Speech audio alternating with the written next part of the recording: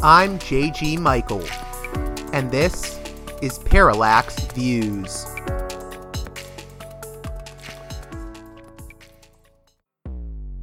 Hello, this is Mike Swanson. In a few moments, you're going to listen to another segment of Parallax Views. But before you do that, let me tell you about my new book, Why the Vietnam War. It's a sequel to my previous book called The War State, which has lots of positive reviews and Amazon's been out for years. But this one is a more detailed case study of how American empire and national security state operate using Vietnam. And I believe it shows also how things work today, how policy is actually made and why. So grab the book on Amazon.com, Why the Vietnam War.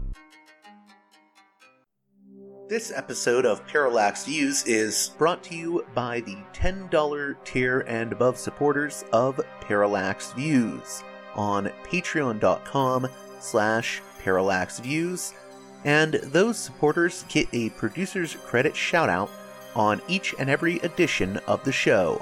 So, producers' credit shout-outs to Mark, Arlen, Spartacus, Gunner, Ed, Gratz, James, Mickey, Brian, The War Nerd, The 42 Group, Nick, Emilia, Chase, Chris, Orc, Black Tuna, Nathan, David, Holland, Martin, Stu, Jeffrey, Thomas, Elliot, Colin, Michael, Matthew Ho, Brace, Galen, Chance, Justin, Nick W., and The Mere Project, MEER. Thank you again to all of those $10 tier and above supporters on my Patreon page. You can join them at patreon.com/parallaxviews. It's those producers credit supporters that can really help this show keep going, and their support is very much appreciated. Welcome to Parallax Views, a guest that I'm very, very interested in speaking with today, Ian S. Lustick, author of Paradigm Lost, From Two-State Solution to One-State Reality. And I believe there's a new edition, a new language edition of the book that has come out. Maybe you can tell us a bit about that. But how are you doing today, Ian? I'm doing fine. The book came out at the end of 2019, University of Pennsylvania Press. And there's a website for it, paradigmlostbook.com, where there's an ongoing conversation and resources having to do with the topic. But you're right, a Hebrew version of the book, a translation came out earlier this year, was reviewed in Haaretz quite prominently, and has a new preface that updates it a bit over the 2 years. So if you could, and I know this a really basic sort of question, but I think some people, when we talk about Israel-Palestine, they need to sort of be informed as to maybe a few of the terms we're using. And I think the big one here is of course, the two-state solution, which for people that may not know is basically this idea that you could divide the territories up, some for the Palestinians, some for the Israelis. And we're going to get into that. But what is the history, I guess, behind the two-state solution concept? Well, there is a lot of it, but I will try to be very brief about this, giving you the historical context for the idea. When Zionism brought the idea of a Jewish state to Palestine, or some land that Jews would basically control, whether you called it a Jewish state or not, they didn't have the idea of dividing the land. In fact, they didn't have the idea of any solution with the Arabs. The Arabs were kind of not to be part of the solution for the Jews, and they weren't really prominent in Zionist thinking. From the Arabs' point of view, and of course, the vast majority of the population was Arab, Palestinian. For example, at the end of the 19th century, maybe there were 50,000, 75,000 Jews in Palestine, 500,000, 700,000 Palestinian Arabs. And from their point of view, the idea that Palestine should be a Jewish state or a state for the Jews seemed absurd. So both sides saw the future of the country as one state, theirs. By the middle of the British Mandate, the British ruled Palestine from after World War I to 1948. And they allowed hundreds of thousands of Jews being persecuted in Europe to move into Palestine and establish themselves so strongly that the Jews really felt if they couldn't take over the whole country, they could take a lot of it. And the Arabs started to be afraid that they were really going to lose the country, not only to British imperialism, but to the Jews. Moderates, let's say, on both sides started wondering, including the British, that dividing the country into two states might be the solution. It was called partition. That was broached formally in 1937 when a commission the British set up called the Peel Commission to try to figure out what to do with what the British felt was a silly problem, a terrible problem between these two primitive peoples, the Jews and the Arabs, when really the British helped create the problem. The Peel Commission said this was an irrepressible conflict, even though 2/3 of the population was Arab and 1/3 was Jewish. He couldn't figure out a way other than dividing the country. And then the question was, well, along what lines? Now, the Jewish side that was a minority and it was afraid it was going to disappear entirely if Britain turned on it, was ready to formally accept the idea of partition, though it didn't like it, and did it mainly for tactical reasons. The Arab side, there were very few, if any, Arabs who were willing to agree to give part of the country to the Jews. They were willing to accept Jews living there under a Palestinian state. In 1947, however, after World War II, after even more Jews came to the country, the UN, the British turned the issue over to the UN, and the UN said, let's go back to the Peel Commission idea, divide the country in a Jewish and Arab state, but divide it in a way that it's so awkward that the two countries will have to cooperate with one another. So the borders were intertwined with one another. Well, there were some Arabs ready to accept this idea. Again, the Jews accepted it mainly because they thought it would be an excellent base for building what they really wanted was a bigger state, even though many of them didn't think, some of them didn't think they could really get the whole country. When the war started, and it started for different reasons, which we don't have to go into now, but it quickly became apparent that there would not be a Palestinian state. The Arab states didn't want it to exist. The Jewish leadership, the Zionist leadership, did not want a Palestinian state to exist. And by the time Palestinian elites came and presented themselves at the peace negotiations, saying, okay, where's our state?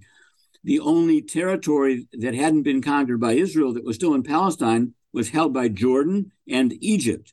Jordan held the West Bank, and it said, no, we're keeping this as part of the Hashemite kingdom. And the Egyptians allowed a kind of phony Palestinian provisional government to exist in the Gaza Strip for a short time. But that was the end of their being partition. However, the idea kind of disappeared, in which there was a state of Israel, and then in Palestine was a part of it occupied by Jordan and a part occupied by Egypt. Then in 1967, there was another war. Many Israelis saw the war as an attempt by the Arabs to destroy them, but other Israelis saw it as an opportunity to do what they'd wanted to do all along, which was to get Zionist rule, Jewish rule over the whole country. The war ended with the Arab states defeated, and the Palestinians, 250,000 more Palestinians fled the fighting, adding to an enormous refugee population. And in the flush of victory, many Israelis started to see the West Bank and Gaza as part of their country. Now they were ruling it. However, many other Israelis didn't like the idea because they didn't want so many Arabs in the state. It wouldn't be a Jewish state, after all, or it wouldn't be democratic. As the saying goes, what used to say, Israel can be two of the following three things, but it can't be all three. It can be big and include the West Bank and Gaza. It can be small without Gaza. You cut out there for a second. You said Israel used to say Israel can be two of the three things. It can be of big, democratic, or Jewish. It could be Jewish and democratic, but it'd have to stay small and get out of the West Bank and Gaza. It could be Jewish and big, but it wouldn't be democratic. Or it could be big and democratic, but it wouldn't be a Jewish state anymore. It would be a state for all its citizens. So that opened up the idea of maybe going back to partition. And amazingly, Palestinians, even the PLO, in the West Bank first and then elsewhere started to agree that a historic compromise was necessary if Palestinians were ever to have a country. So by the 1970s, there was serious discussion on both sides about returning to the two-state solution, have partition.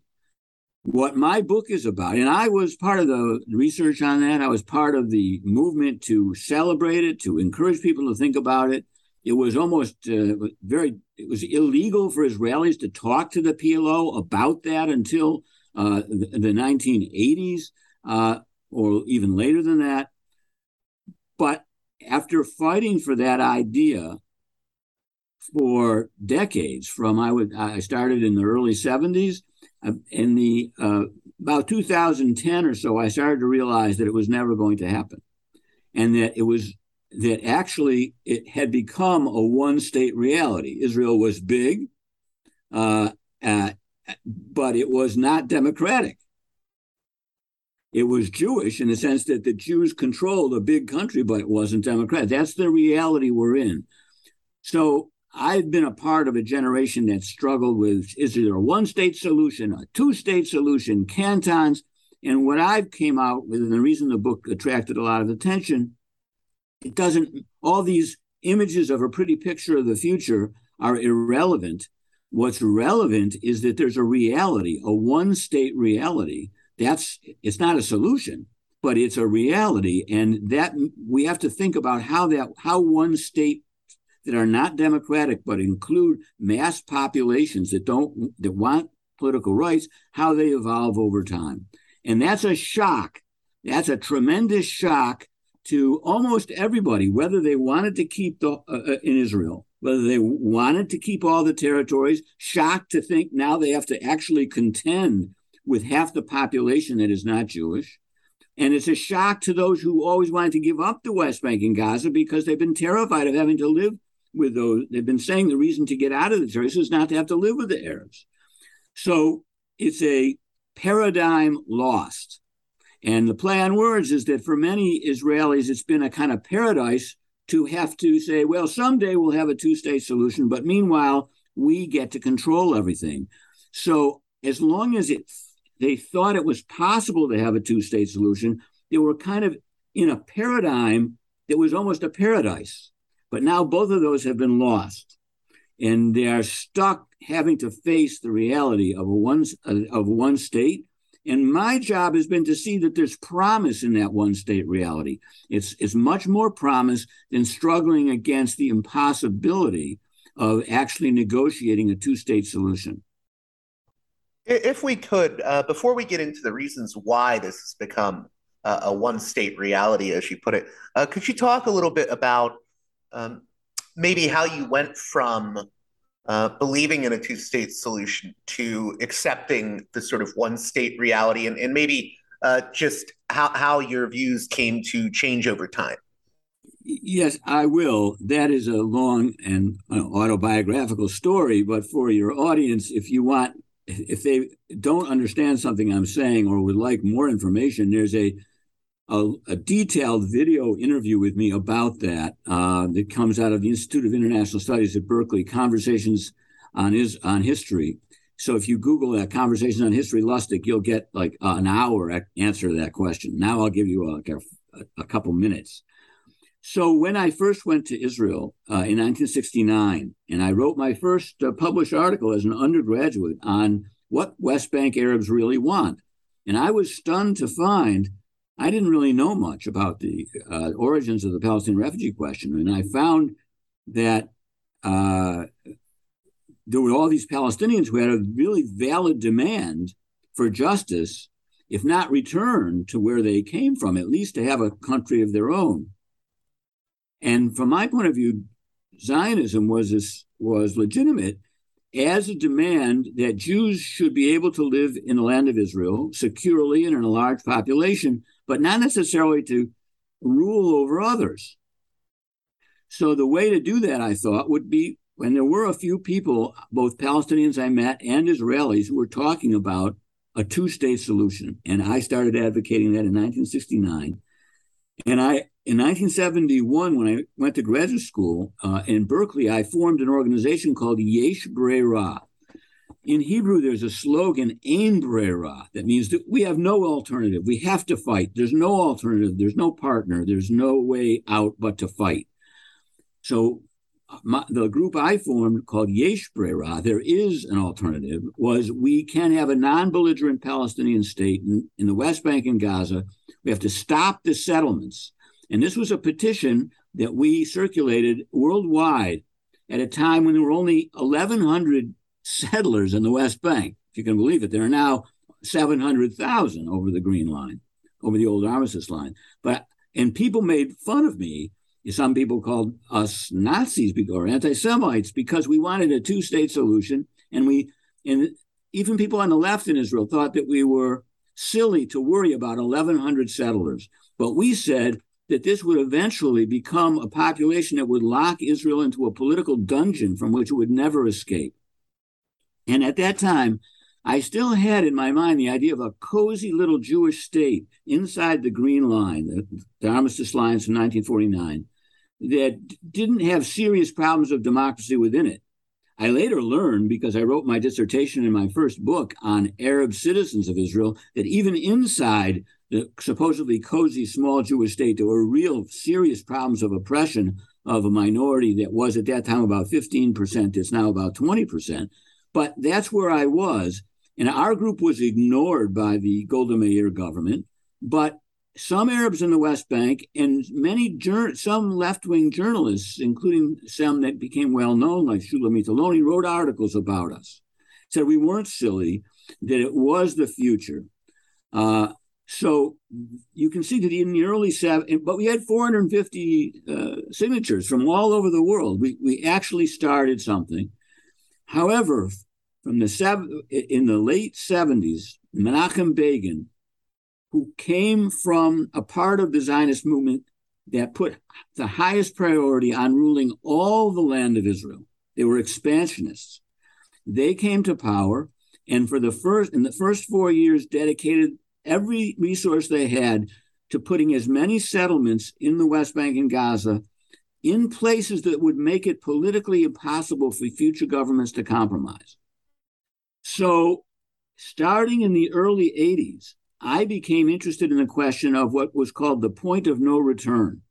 What would happen if there were so many settlers, or Israel became so hawkish that it wouldn't be possible to leave anymore? I became so interested in this. I went to work in the State Department in the late 79, 80 during the Carter administration. And I was involved in the autonomy negotiations, actually as an expert on them, over how to apply the Camp David Accords to the West Bank and Gaza when Menachem Begin was prime minister. And I began to see this was very difficult, if not impossible.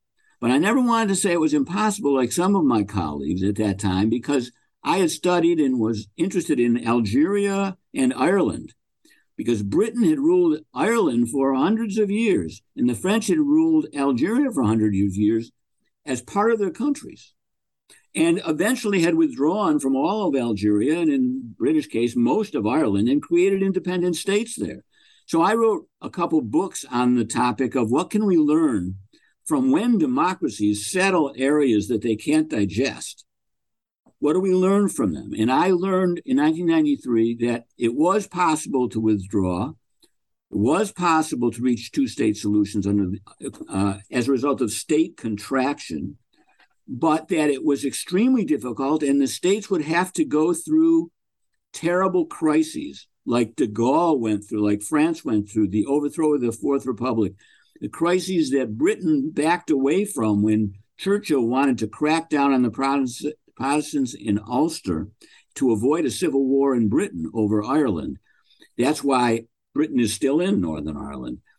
So I warned in 1993 in my book that the only way to get peace was to negotiate secretly with the PLO and quickly implement a two-state solution. And I predicted that the Labour Party would do that. They would secretly negotiate with the PLO, but that there would then be assassination attempts on Israeli leaders and that the Shin Bet and the Israeli Secret Police should start to focus on his Jewish fundamentalist enemies who would try to sabotage the peace process.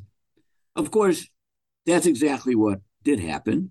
I don't think it was only because Rabin was assassinated that Oslo failed, but it was the best chance. I'd say it had about a 20% chance of success. But it did not succeed, and that's not the world we're living in. We're living in a world in which Oslo failed. We're living in a world in which people who in 1983, the best informed Israelis, the journalists, the professors, the activists, in my book, I quote them extensively, showing that in 1982 and 83, they were saying a few more months and there will no longer be a possibility of Israel ever leaving the West Bank. That was in 1983, before multiple right-wing governments, when there were only about 25,000 Jewish settlers in the West Bank. There are now, as I said, 700,000.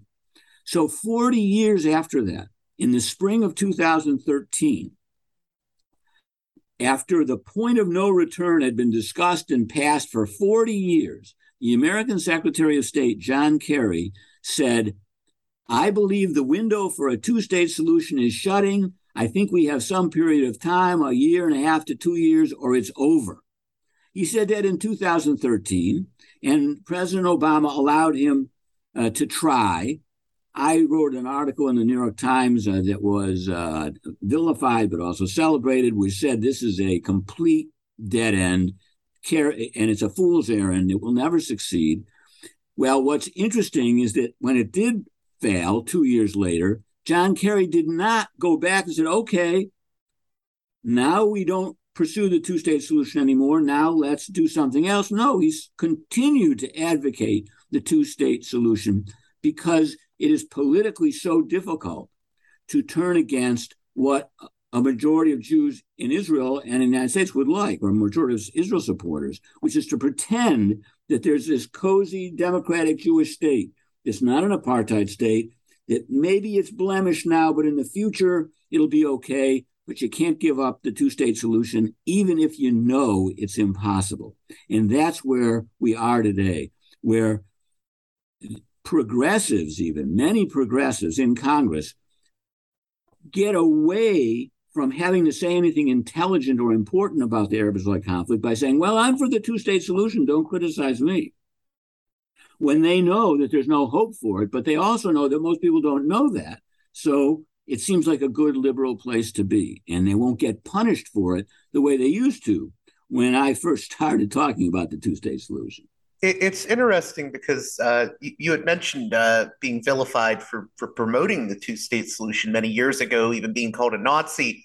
Now it's like almost reversed, where it's if you're saying that one state is the only reality left, now that's seen as the thing to vilify. It's not almost. It's exactly what has happened. I spoke at a conference in Canada about 7-8 years ago, and the press there exactly called me an anti-Semite because I was not supporting the two-state solution, which was, as you point out, so ironic, given that. But that's the way things are when they're really politicized and people aren't analyzing things. But what I'm interested in is thinking forward. Once you give up the paradigm of the two-state solution, once you stop thinking that the only way forward is to end the occupation by Israeli withdrawal from the West Bank and Gaza, you are liberated in a way that gives you hope for the future. Because occupations end in two ways, not just one way. The United States occupied the South after the Civil War. Israel occupied the Western Galilee after the 1948 war. They called it, we're occupying this. Those occupations ended through complete integration and equality of rights through the whole territory. That is the way this occupation will still end. It won't end through withdrawal. Well, once that's the case, then a lot of things that used to sound bad now are progressive. For example, giving East Jerusalem Arabs, there are about 330,000 Arabs living in East Jerusalem. They're not Israeli citizens for the most part. but they can vote in Jerusalem elections, and those Jerusalem elections are very important. Well, the Palestinian Authority has forbidden them from voting because it would acknowledge or legitimize the occupation. But right now, exercising political rights would give them a city that they could actually live in and establish the kind of political precedent that shows that Jews and Arabs can work together toward equality of opportunity.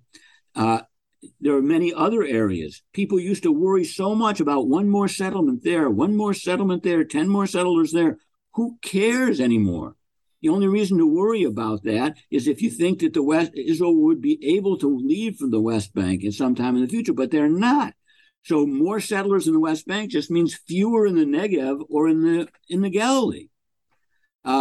Used to be that we worried, is the United States finally going to follow its interests and broker a true peace and be an honest mediator and put some pressure on the Israelis? Well, the United States is never going to do that because there's no political basis in Israel for accepting such a deal, and no political basis in the United States for confronting Israel on something that there's no political basis in Israel for doing. So if in that context, it only is a distraction to put energy into trying to get American diplomacy that works, it's not going to come. Better off focus on actually what President Biden said at the beginning of his term. He said something that not everyone has appreciated how revolutionary it is. We saw him go to Israel and Palestine and do nothing. And he can't do anything. There's nothing to be done in the way of pushing forward toward a two-state solution. But he did say at the beginning of his presidency that the Palestinians and Israelis equally deserve to live safely and securely and to enjoy equal measures of freedom, prosperity, and democracy. Well, the only way they're going to do that is in the single state. The question is, what does it take to get a state to democratize when it's filled with a population that has been excluded, that has been feared, even hated? There are ways that countries do democratize. The United States became a flawed but multicultural, multiracial society after 150 years of struggle. We became a multi-gender political society after centuries of the exclusion of all but the male gender. This is typical time frame for how political societies democratize under these circumstances. So we have to stop thinking that a solution to this problem is going to come next month, next year, in 2 years, and 5 years. The change that's important is in a 50 to 100-year time frame. So in terms of this idea of a one-state sort of solution, I guess there's always this pushback that, that would mean Israel wouldn't be a Jewish state anymore. And, what if we are persecuted again? What if the Jewish people are persecuted again as they have been in the past? How do you respond to people who try to make that argument? Well, one thing I do is ask them, what do they mean exactly by a Jewish state? If they mean one animated by Jewish values, then an apartheid state where there's systematic discrimination against half the population certainly wouldn't be Jewish by any definition of values. If they mean a majority of people in the country are Jewish, well, that's a question of demographics. That's right now, a plurality of the people living between the river and the sea are Arabs, because many of the people that for some purposes Israel counts as Jews, for other purposes says that they are not Jews. There are about 450,000 immigrants from the former Soviet Union who qualified to enter the country because they had a grandparent or an ex-spouse who was Jewish, but they themselves are not Jewish, and Israel doesn't officially recognize themselves as such. So you have, now if you mean by Jewish, a state that is wielded as a weapon in the hands of one population, the Jewish segment, against others, then it's true that it won't be a Jewish state if it democratizes, if that's what you mean by a Jewish state. I think that, and if the second part of your question, which is, well, don't the Jews need a state to defend themselves against their enemies? If that had been the primary reason, then they would get out of the West Bank, and Israel would have left the West Bank and Gaza a long time ago. And they would still have an overwhelmingly Jewish state that they could keep without a lot of international pressure as a weapon in the hands of the Jews. But in fact, operating in that way, in my view, and I'm somebody who grew out with the Holocaust, was a consuming obsession with me, it puts Jews in more danger than without a state operating that way. After all, where in the world have more Jews died since World War II is because there were Jews in Israel. And so to me, securing Jewish life in Israel and elsewhere requires a more just solution, a more just and equitable way of interacting with others. Israel has nuclear weapons. There will be nuclear weapons in other countries, in the hands of Iran and others. That place is not going to be a safe place for Jews or for anyone else unless there is some kind of a political system that is not based on systematic discrimination. So I want to get into the weeds a little bit here and talk about the figure of Jabotinsky and this logic of the Iron Wall, this sort of strategy. What is that for people that may be unfamiliar? Okay, well, this is a fundamental and very interesting idea. So I mentioned Menachem Begin as a representative of what's called the revisionist or right-wing expansionist maximalist Zionism. The founder of it was a man named Vladimir or Zev Jabotinsky. Begin modeled himself after Jabotinsky in some ways. In fact, if you listen to old Jabotinsky recordings, you can hear how Begin was literally imitating his voice. So Jabotinsky was a brilliant guy, and he wrote a lot. And one of the things he said that other people weren't willing to say publicly in the 1920s is this: all you Zionists who pretend that there's a nice little solution to the Arab problem are lying, and you know it. We want what the Arabs will never give us. We want the whole country to be in our hands, and they want what we would want if we were them, which is the whole country to be in our hands. What people, Jabotinsky said, Aboriginal population, indigenous population, willingly gives up its country to people, foreign invaders. That's the language he used. So, of course, we're at war with them. And we're not going to be able, and those who think that they can negotiate now are vegetarians. They're unwilling to look truth in the face.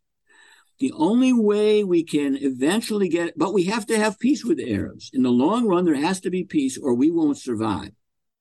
So how can we do that? He says there's only one solution, and that is not to negotiate now, but to build an iron wall and to build such an amount of military superiority over the Arabs that every time they throw themselves against us, which they will, we would do the same thing if we were them, we will not just beat them, we will beat them horribly. And eventually, Jabotinsky said, as a result of us defending the Iron Wall, the Arab world will split. Even the Palestinians will split. Some will continue to be extremists and be diehard and reject any compromise us. With some will become pragmatic, willing to take half a loaf. And with them, we will negotiate. And we will negotiate on the basics of equal national rights.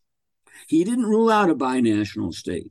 He didn't rule out a state on both sides, on one side of the Jordan for the Jews and the other side of the Jordan for the Arabs. He didn't rule out cantons. But he did rule out negotiations until the Arabs had split. Okay. Now that idea actually was accepted by almost the entire Zionist movement.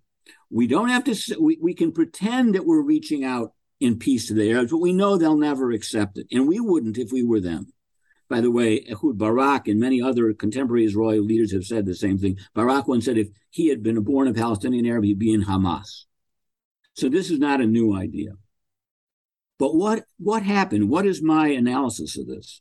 What happened was that Jabotinsky's idea that Ben-Gurion accepted was remarkably successful up to a point. The Iron Wall was built. The Arabs threw themselves against it in 1948, in 1967, in 1970, and repeatedly they were beaten.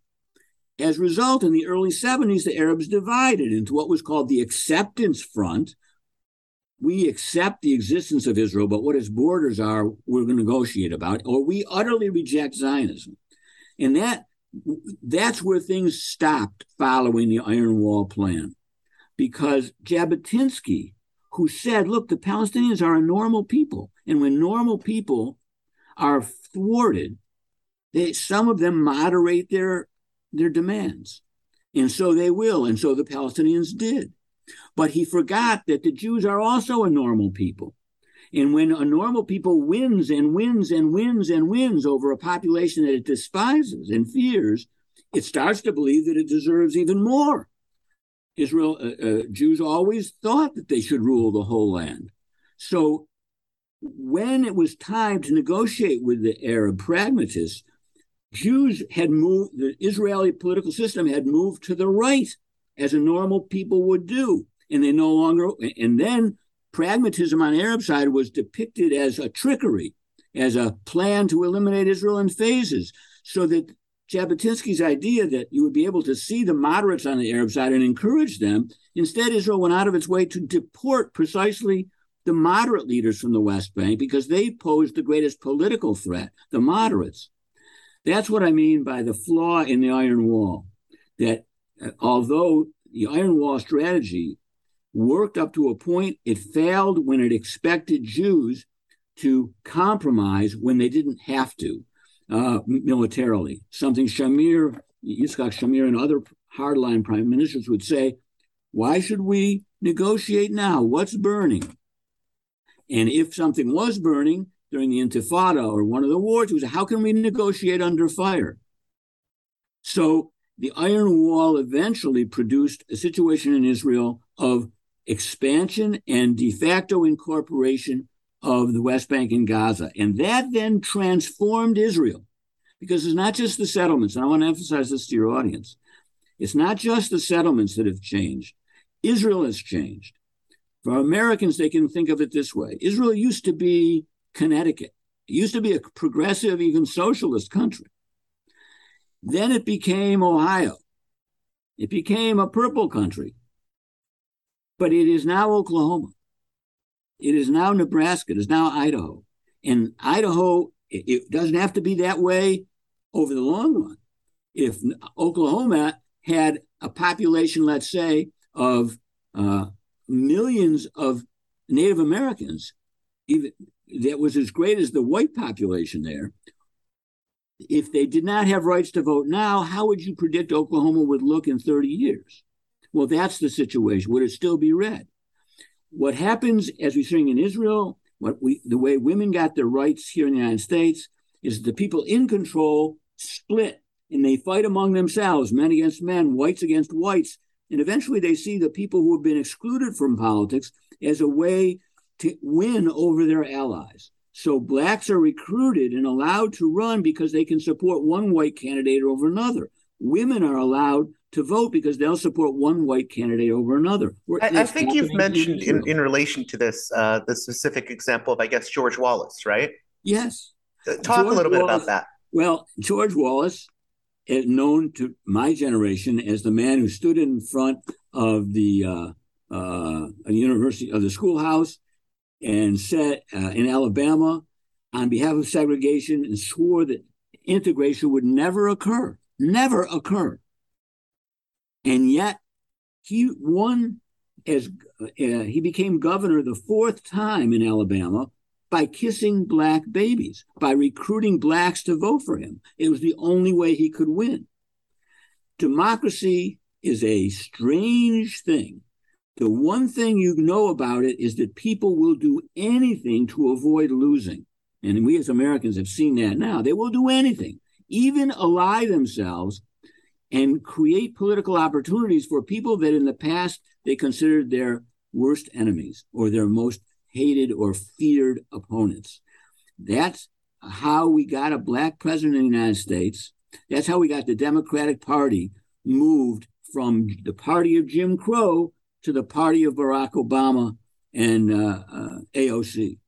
That's how, but history works that way over a long period of time. It means that people have to respond to their interests at the time, their political interests, and work toward equality, work toward non-discrimination, and mutual respect for national rights that are non-exclusivist. If they just think about those things and don't let some kind of principle of, well, that's not good for the two-state solution, so I won't do it, that's what stands in the way of progress. I'll give you one example, and that's called the demographic argument. The so-called demographic problem in Israel refers to what the left, the dovish side, would say. And I have to say, I made this argument myself, and I never felt completely comfortable making it. Shouldn't we Jews get out of the West Bank and Gaza, give it back to the Palestinians so we don't have to have so many Arabs living in our country? Otherwise, it'll become a non-Jewish country. The Arabs have such a high birth rate. So even though I don't like Arabs, or I don't want them to have rights, or I'm not driven by the moral imperative to end the occupation, Jews, for their own interests, should get out of the West Bank. We shouldn't settle there because of the demographic argument. Well, that demographic argument, you could say, was progressive at a time when you thought the two-state solution could work. And therefore, you're saying, okay, I'm encouraging people to hate or fear or not be comfortable with Arabs, but only in order to get a Palestinian state living alongside of Israel. But now that you know that there's no possibility of such a state, making the argument, the demographic argument, only carries water for the prejudiced right. It appeals to biases which will keep Arabs from ever getting their political rights. Right now, you hear fewer and fewer left-wing Israelis making the demographic argument. Why? Because they need Arab votes to get into the Knesset. They can't ever get into a government anymore without a large Arab turnout. And now without even Arab parties in the government. We have the government now with an Arab party in it for the first time. So this is how countries change. This is how democratization takes place. And one of the key signs of it is the abandonment of the demographic argument. Used to be a progressive thing, not anymore. So one aspect of your book that I really found interesting was I think you have some criticisms of this movement that has become popular with segments of the American left and progressives known as boycott, divestment, and sanctions, BDS. And I think you see that as a little bit of a distraction, or that it distracts us from other issues. So could you speak to why you make that argument? I'm sorry, I don't exactly make that argument in the book. Okay, I'm sorry if I'm misinterpreting. I think you might. I don't think it's a distraction. I personally am a member of the Middle East Studies Association. I've written an article published online on why I voted for the BDS resolution at Mesa. And I have, inside the Association for Israel Studies, been a vociferous opponent of the association's decision to withdraw from Mesa, to boycott Mesa. Now, I don't go all the way down the line with everyone who supports BDS, because I also do, for example, promotional reviews for Israeli universities, not for all of them, but for those whose behavior I believe is in line with my values. So what I like about the BDS movement is that it has actually allowed its supporters to decide what they're going to boycott and what they're not going to boycott, to be selective about it. And what that does is send us, it's not what I think maybe what you're picking up is some people think the BDS movement is a way to cripple Israel economically and bring it to her knees so that Israel will do, I don't know what. They don't have an actual plan. That's not the role that BDS has. It's not affecting Israel very much economically, but psychologically and morally, it is creating a sense of a pariahness, of isolation, of a threat of prosecution, which does put real limits on what Israel policies can be. And if you look, I've taught a seminar at Penn on comparative transnational boycotts, the boycott against South Africa, the boycott against Britain over the treatment of Catholic workers in Northern Ireland, the boycott against Nestle's. These take decades to work out. and they don't work by economic pressure, except at the very end. In some cases, they usually work because of changing the language and terminology and concepts associated with the conflict, and what people can even imagine being something they could identify with. So I think it sends an important signal to Israel that it's okay. It's got the West Bank and Gaza. You caught both of those buses, but you're not going to be able to rule them with systematic discrimination. You're not going to be able to do that and be recognized or treated as a democracy. That's the message of BDS that I fully support. So it sounds like you're saying that ultimately any kind of real solution to the Israel-Palestine conflict is we're going to be seeing change happening over decades, and it's going to be through actions that lead to those changes. But what do you say to people? So for instance, I was just talking to someone in Gaza the other day, and for them, I guess they feel as if, we need a solution right now. Like, we can't be living under this occupation. So what do you tell maybe Gazans or people in the West Bank that feel like something needs to happen as quickly as possible? Right. Well, first of all, in politics of this sort, protracted national struggles, there is no such thing as a solution, in the sense that it happens and then we don't have an Arab-Israeli conflict anymore. No more, khalas, we're done. No Palestinian-Israeli problem. No. We ended slavery in this country. Did that end the problem of race relations in America? We had a black president in the United States. Did that end the problem of race relations in America? No. Problems get traded for different problems. You don't get solutions. And what we're looking for is trading today's problems for better ones in the future. Now, Gazans, it's not easy to get our worst problem than the Gazans have. My attitude is, once you take this long time frame, some things that traditional two-state paradigm people see as a problem are not. For example, the Abraham Accords. Oh, that's a sellout. They have cut the ground underneath the Palestinians. Well, from my point of view, they were never going to do anything anyway. And there is no two-state solution anyway. But if they get entangled with Israel, then eventually there'll be access that Gazans and West Bankers have to the resources of the Arab world. And Gaza is getting a lot of money from the Gulf. Israel would never have allowed that, except that Israel needs it. I say take advantage of all of those things. Celebrate that stuff.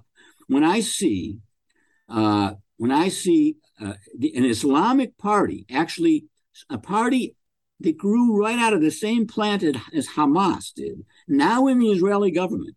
And what does it say? It says we accept Israel as a Jewish state. It's not that God said it should be a Jewish state, but it is. And now we have to live here in this state. Now, what does that mean in 30 or 40 years? Well, for one thing, it means that this population will benefit. There's an Arabic term, a Palestinian term called sumud. It means rootedness, steadfastness. That in the long run, what counts is that Gazans and West Bank Palestinians have to be able to stay where they are, live and prosper.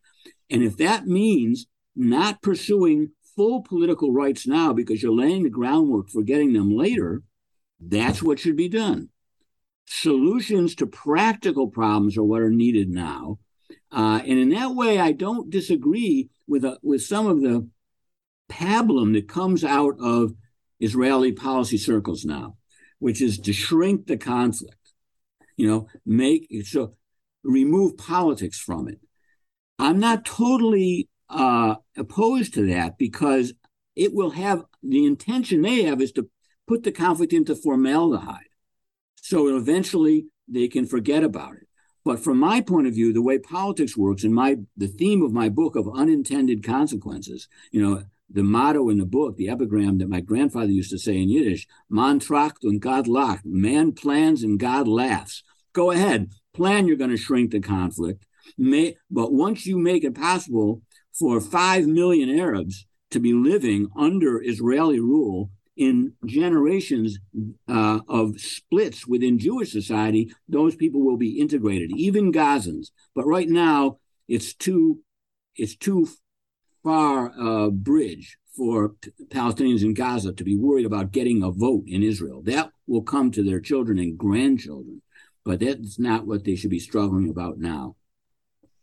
There were just maybe one or two more questions I had. The first was in terms of U.S. policy towards Israel.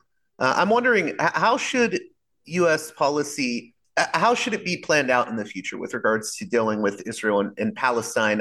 I recently had a guest on a while back by the name of Zaha Hassan, who's a human rights attorney, and she wrote a very interesting paper for the Carnegie Endowment for International Peace, where she argued for taking a human rights centric approach to Israel Palestine and focusing more on ensuring that human rights are respected by both sides rather than looking at the two-state solution. But where do you think we should go? Should there be more of a focus on just the human rights right now, or? I agree with that position, but not to call it human rights. It's political rights. It should be equal rights, period. And that's why I quoted President Biden's remark.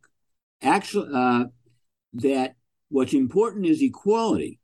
In the United States, the word occupation and the occupation doesn't mean what it means for a lot of other people. When Americans think of occupation, they think of the American occupation of Germany, the American occupation of Japan. Those were good things. We brought democracy to those places. But so calling on Americans to end the Israeli occupation, although that might change now that the Russians are occupying Crimea and the Donbass, it's better in the United States to formulate a position based on struggling for equality. That we would like to see it in Israel. We deserve, given how much taxpayer money goes to Israel, where the principle of political equality and social equality, racial equality, gender equality are all honored.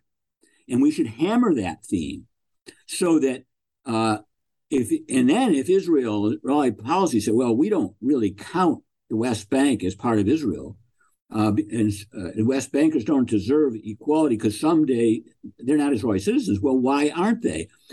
The 700,000 Israelis who live in the West Bank are citizens, and they get full citizen rights. People living on the other side of the street don't. Why not? That is a contradiction of the principle of political equality. When Israel gives its population figures and says that there's 7 million Jews in the country, they are counting the Jews in the West Bank and Gaza. But when they count how many Arabs are in the country, they don't count the Arabs of the West Bank and Gaza. They only count the Arabs inside the Green Line. So the United States and progressives should move away from raising the banner of the two-state solution and instead argue that any solution, any political architecture must be based on the principle of political equality. The two-state solution can be based on that, but that's unavailable. So it's silly to put all your eggs in that basket. But there are other solutions based on other formulas, whether it's a binational state or it's a multicultural state or it's cantons. People talk about confederation. Most of that talk is camouflage for the two-state solution because the definition of a confederation is an agreement between two sovereign states. So it automatically, when you talk about a confederation, you're talking about a two-state solution first, and then you have a confederation, and that's not going to happen.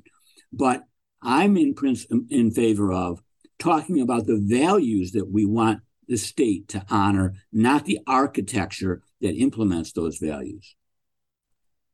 I also wanted to briefly talk a little bit about this issue of AIPAC or the Israel lobby. Yeah. You deal with that in the book. How does your analysis of the Israel lobby compare to, and maybe in other ways differ from, say, the famous Mearsheimer and Walt arguments about the Israel lobby? Well, I'll answer that question directly, but first let me say that most of what's said about the Israel lobby that does not agree with my argument is hogwash. Everyone knows, and I've been in the government, everyone knows that the main thing that has deflected American foreign policy on this issue is the domestic political consequences of straying too far for too long away from whatever the current Israeli government is saying. That's just the truth. And there's an enormous amount of effort to hide that truth, but it is the truth. Now, in that way, John Mearsheimer, Stephen Walt, and I agree. But there's one thing, and I've talked to John and Steve about this, that we disagree on. They wrote the book as if, isn't it horrible that American interests are contradicted by something that a lobby wants the American government to do? I mean, this is outrageous. American interest, American national interest is not being followed. How horrible. Well, my response is, tell me a foreign policy issue, John. Tell me a foreign policy issue, Steve, where you think the American national interest is being followed. It never is. It's always subject to domestic political conflict.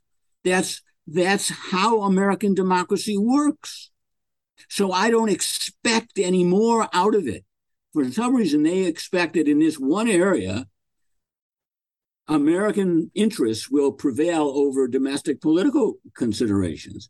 It just so happens that in this context, the domestic political considerations are extremely focused in a relatively a single issue movement. I point out something that they don't point out, that there are two and only two issues that the United States in world affairs has been 3 to 4 standard deviations from the norm of the international community. Two. What are they? Well, one of them is the Israeli issue, where the United States votes with Israel and Samoa and Guatemala against the rest of the world on anything that's dealing with settlements and so on. But there's one other issue, and that's Cuba, where we and Israel against the whole world vote to continue the boycott of Cuba, even though we're against the boycott of Israel. What explains this? Why should we take absolutely opposite positions on one in favor of the boycott of a country, one against the favor of a boycott, when each of them runs against the international consensus? Because those are two issues where you have two crucial domestic political lobbies, the Cuban lobby in Florida and the Israel lobby in the United States. Well, much more powerful, but still. So that tells you all you really need to know about why we shouldn't depend on the United States to pull the rabbit of some diplomatic solution out of the Arab-Israeli hat. So the last things I wanted to cover here were, do you think there is maybe a changing of the guard happening with how we look at Israel-Palestine and this issue of, I think there are people that are starting to question the two-state solution. Most famously recently, in addition to yourself, I think we've seen that coming from Peter Beinart, who actually wrote a whole piece, I believe a year or so ago, saying he no longer really believes in the two-state solution. Do you think we are seeing a sort of changing in the guard, at least among elements of the intelligentsia and people who think about these things? Oh yes. Peter, by the way, read my book before he wrote that article. So really? That's great. Yes, we are definitely in the same trench. But absolutely, polls that have been done at the University of Maryland of experts on the Middle East show 70% or more of respondents say there is no possibility of a two-state solution. That's what now experts say that. The politicians, of course, have to wait decades to say the truth, and for reasons I adumbrated earlier. But even so, in Congress, even in the American Jewish community, Israel is no longer, for most non-Orthodox congregations, a source of unity. Israel as a topic has to be avoided in order not to tear the synagogue apart. This is, and that's not specifically about a one-state reality versus a two-state solution, but it shows how much change has been and is taking place. The last place we're going to see it, unfortunately, is in the expressions and the analyses embraced by politicians, which is why I was so pleased with President Biden's formulation. And it's a formulation he's used on more than one occasion. It's better than the Trump formulation, which oddly enough was, one state, two state, whatever they want. That was one thing he said early in his presidency. And actually, that's better than swearing that you're going to make sacrifices for the two-state solution, because all that does is camouflage what I call silent apartheid. People who pretend that the two-state solution is available so that they can continue Israeli control without being held to account for its anti-democratic character. In closing here, what for you, point blank, is what's the best piece of evidence you give to people when they say, well, why can't we have a two-state solution? And also, in relation to the one-state reality, maybe just reiterate why that could be hopeful, why there could be hope for the future. Okay. You can't have a two-state solution. No one who is even in favor of it and still actively pushing it has been able to come up with a depiction of a political process that would lead there. That used to be possible. I did it. Many people did it. First, we'll have an election. The Labor Party will form a coalition with these parties. They'll crack down on the vigilantes who will become violent. The United States will support them with a little pressure. And you could make, and meanwhile, the Palestinian Authority will, or the Palestinians will get enough of a vision of a real state that they will be able to control their extremists. You could spin out a story. Doesn't mean it was definitely going to happen, but you could at least spin out a story. But there is no one who is now even telling a story about how that could happen, and because it would be embarrassing to try. So that's, to me, the best evidence is that there's no one who's even pretending that they have a way to get there. When you think about the one-state reality, I want you to think about the struggle. When Abraham Lincoln led the country to a civil war in the United States, it was not for a multiracial democracy. His position was that blacks should be sent back to Africa. That was his view. That was his position. The unintended consequences of expansion and integration in the context of a democracy that operates for part of the population ultimately unleashes political processes which integrate. They're centripetal political processes. That is not inevitable, but that is the way it usually happens in industrialized countries. That's how gender equality was pursued. That's how racial equality. And that is so when I look at Israel, it's even changing faster than I expected, because much faster than I expected, you have an Arab political party in the government. And that means that it's with the Jews divided as evenly as they are politically, not on the Palestinian issue anymore, but on other issues, that in the future, it may not be easy to form an Israeli political government without Arab participation. And that's an amazing thing. That's progress. And it's the kind of progress we should honor. Real quick, too, because it just popped in my head to ask this.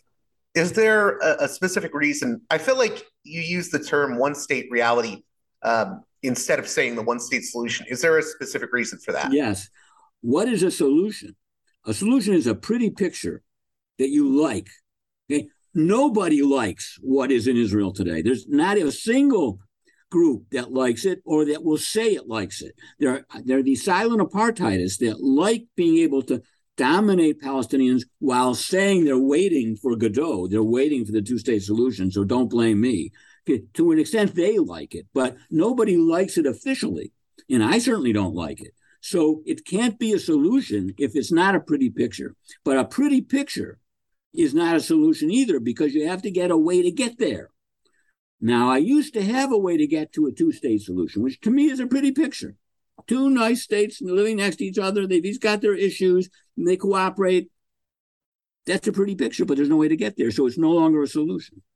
That's why I insist on not calling this a one-state solution. It's a one-state reality, because it's not a pretty picture. The two-state solution is not a solution because, although it's pretty, there's no way to get there.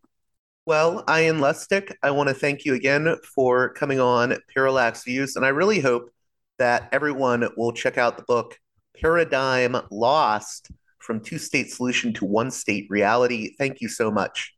Thank you very much. Take care. Well, that does it for this edition of Parallax Views. I hope you enjoyed my conversation with Dr. Ian Lustick and that you'll check out his book, Paradigm Lost: From Two-State Solution to One-State Reality. As always, if you appreciate the work here I do at Parallax Views, please consider supporting me on Patreon at patreon.com/parallaxviews. One more time, that's patreon.com/parallaxviews. Should be getting some Patreon exclusive content up before the end of the month. And with that being said, until next time, you've been listening to Parallax Views with Parallax Views to Parallax Views with Parallax Views. The way out is not simply to say don't do it, just to prohibit. If nothing else, if we don't do it, others will be doing it like crazy. So, we have to confront the problem. But no, basically, I know of the great anxieties, problems, new forms of control, but it's also new forms of freedom. This is why I always emphasize that internet and all this new digital stuff, it's a very ambiguous phenomenon, but it's the field of struggle. New forms of enslavement, but at the same time, new incredible forms of freedom. We have to accept the fight with no nostalgia for old, allegedly more authentic communities or whatever. I'm not afraid. I'm not afraid. I'm not afraid. I'm not afraid.